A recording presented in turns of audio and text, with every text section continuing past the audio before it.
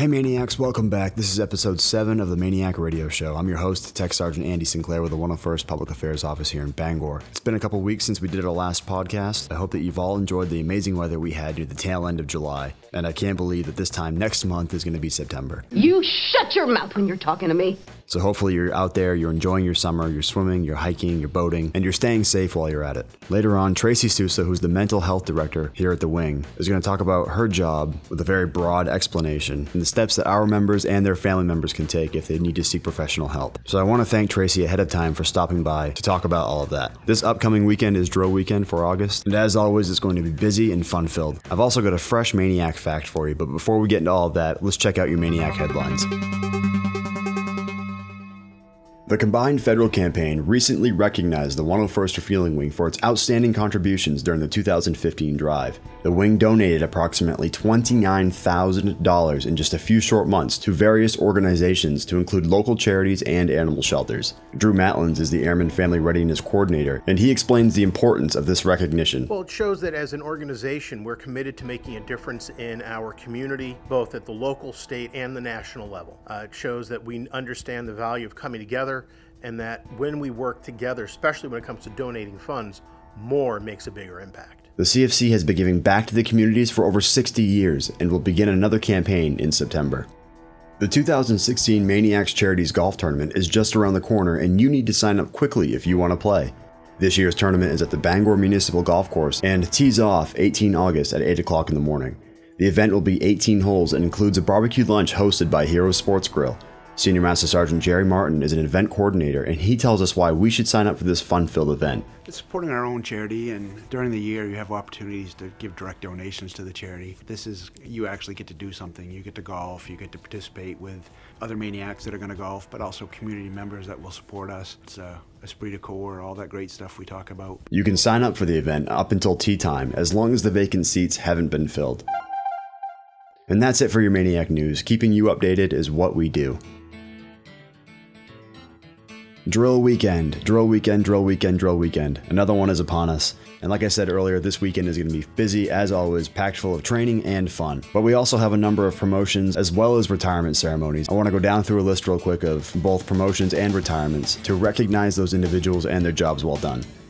So first, we'll look at promotions. Senior Master Sergeants Eric McDonald and Joe Sousa are both getting promoted to Chief Master Sergeant. Both Captain Stroop and Captain Mancini are both getting promoted to Major. And Major Decker is getting promoted to Lieutenant Colonel. Congratulations to you all on all of your hard work and dedication. And make sure that if you see these maniacs out and about this drill weekend, if you can't make it to their retirement ceremonies, you stop them and you congratulate them. Again, congratulations. Now, as far as retirements are concerned, Master Sergeant Brian Flanders is retiring, as well as both Chief Master Sergeant Julie Peer and Command Chief Master Sergeant Bob Peer. We've talked about both chiefs in past episodes, but their retirement is finally upon us, and with it, their long distinguished careers serving their country is finally coming to an end. I want to say thank you to these 3 individuals who are retiring this weekend, and I think I speak on behalf of the entire MAINEiac family when I say that you will be missed, and thank you for your service. I also want to put a quick plug in about DEOX and a reminder. I talked about the DEOX a few episodes ago, and for those of you who don't know, DEOX stands for Diomi Organizational Climate Survey. It's a fairly new program that's run by the Equal Opportunity Office that allows you as a service member to submit a survey about questions or concerns that you may have about how your work center is run. It's a completely anonymous, commander-driven survey that has officially kicked off, and now you, as a service member, can submit your survey, which then in turn will be addressed to the commanders in hopes that a positive change is made. If you're in this weekend and you want to speak your mind, again, this is a commander-driven, anonymous program that you can access through either the DEOX website or by contacting the Equal Opportunity Office. And again, I strongly recommend that you let your voice be heard and fill that survey out this weekend. I also want to talk really quick about the State of Maine Chiefs Council 2016 Scholarship. This is an awesome benefit for those of you who are going to school. You can use it in conjunction with your Maine State tuition assistance. It's a $500 scholarship that's presented by the Chiefs Council, and all you have to do is fill out an application along with an essay, and your name could be chosen to receive the $500 towards school. I also want to point out that if you've been in the Maine Air National Guard for less than 6 months, you have to submit 2 letters of recommendation from individuals with direct knowledge of your abilities, accomplishments, and potential, be it from high school guidance counselors, college professors, employers, or volunteer organizations.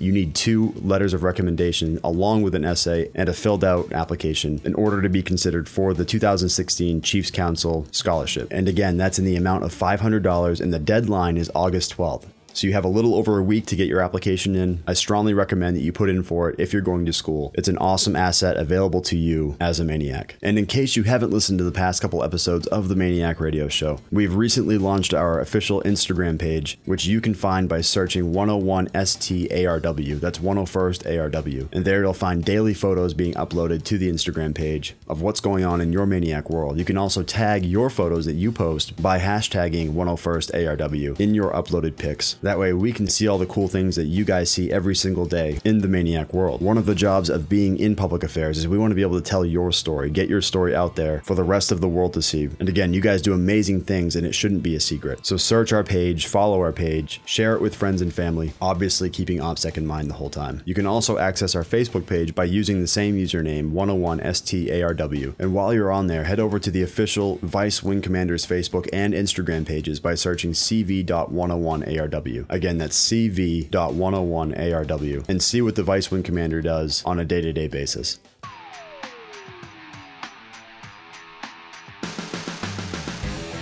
So, as I mentioned earlier, the Wing Director of Psychological Health has stopped by to talk to us today about what she does, the services that she provides to the MAINEiacs, and just kind of give us an overview or a broad explanation of what she does here at the Wing. So, Tracy, thank you for stopping by, and we appreciate you coming in. Oh, no, thank you for having me.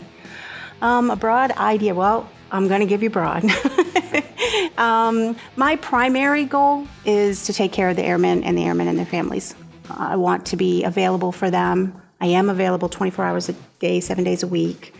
The services that I provide directly for support is kind of like brief solution counseling. Most everything I get that comes through my door are life issues. They're not anything huge. So we talk about how we're going to manage that. And most of the time when people come in and talk, they figure it out. They just need a safe place to be able to do that. So I do the supportive piece. They have family members. So I've done this job for 25 years.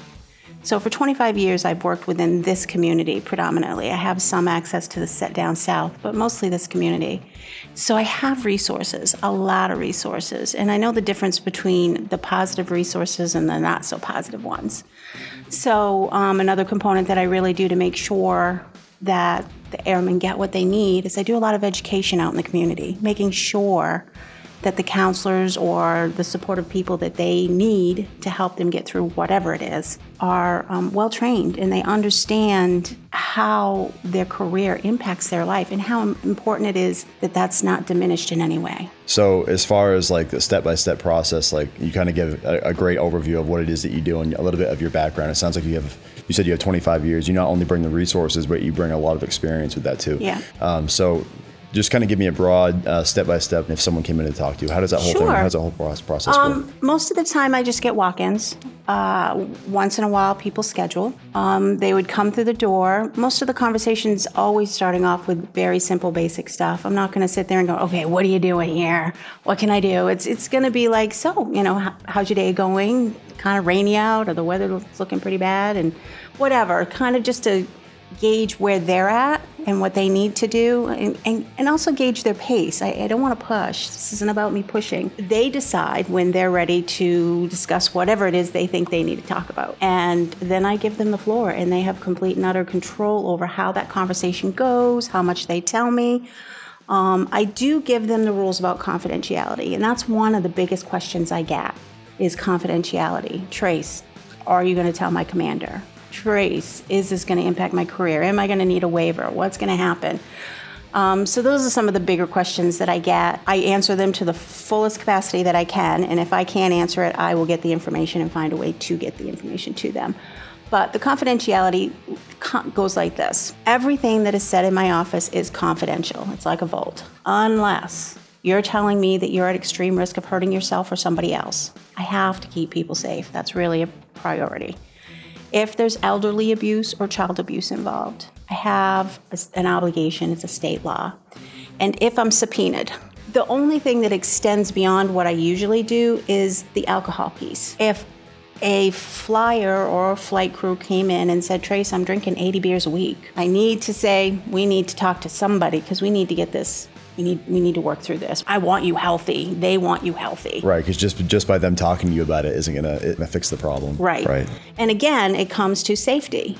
The bottom line of everything is that my sole job is to ensure that every person that I encounter is safe and anybody they might interact with is safe. So if I've got, somebody who's changing a tire on a plane and he's 3 sheets to the wind and forgets a few bolts, it's kind of a big deal. So, and that's really kind of how I explain it to people, exactly like that. So I encourage them to take the steps they need to take. I've worked with several commanders. They do a fabulous job supporting their airmen. They really, really do. And they work with me pretty closely in regards to making sure services are provided, we're on track.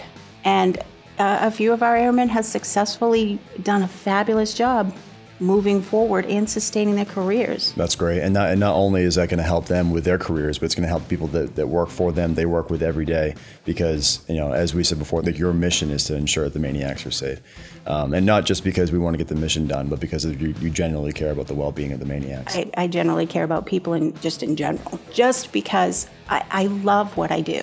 I truly, truly do. Regardless, and needless to say, we could probably chalk this up to being that any Maniac that walks into your office, any service member that walks in your office is going to be in good hands, and that you're going to do everything that you can in your power to make sure that they come out on top, correct? For them and their families. Right. Absolutely. What are some other ways that people can get a hold of you other than walking into your office? I do walkabouts. Or I try to do walkabouts. So anytime they see me, they can pull me aside and we can find a little nookie cranny somewhere and have a conversation.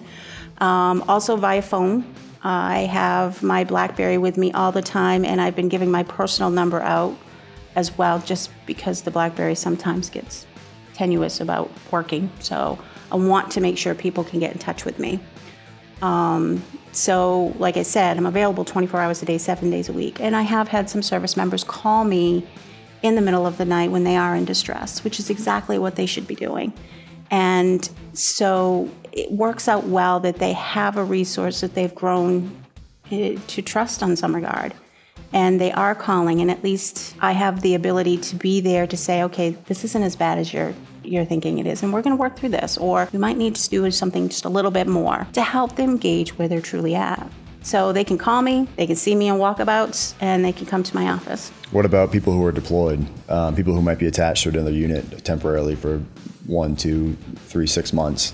Can they call you from overseas and talk to you? Absolutely. I tell everybody, anybody who makes a phone call, has any contact with me, to be honest, I'm very flexible when it comes to that. I mean, of course, there's guidance that says what we're supposed to do, but anybody who's reaching out for help deserves to get that. Yeah, that's awesome. Again, this is your service, the service that you provide for the Maniacs is something that's greatly appreciated. It's an amazing asset to have here at the Wing. Thank you. The whole purpose of you coming in and talking to us today is to maybe kind of open it up a little bit more and get the information out to people who don't really know maybe what you do, or even that they have you available here. We want to be able to get the Maniacs the help that they need, if they need any help, if they want to talk, just come in and talk, or if they just want to come in and sit, like you mentioned earlier, and not say anything. And just the fact that you're there is it's greatly appreciated by everybody here. I really do appreciate you coming in and talking. Oh, well, no, thank you for inviting me. Yeah, and would love to have you back and do like a follow-up in the next couple months. So perfect. Thank you so much.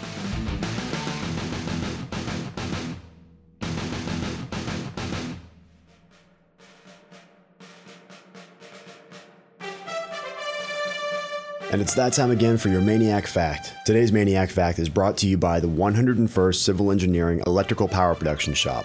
From hangars to control towers to tents and temporary disaster relief centers, electricity is paramount in everything that we do.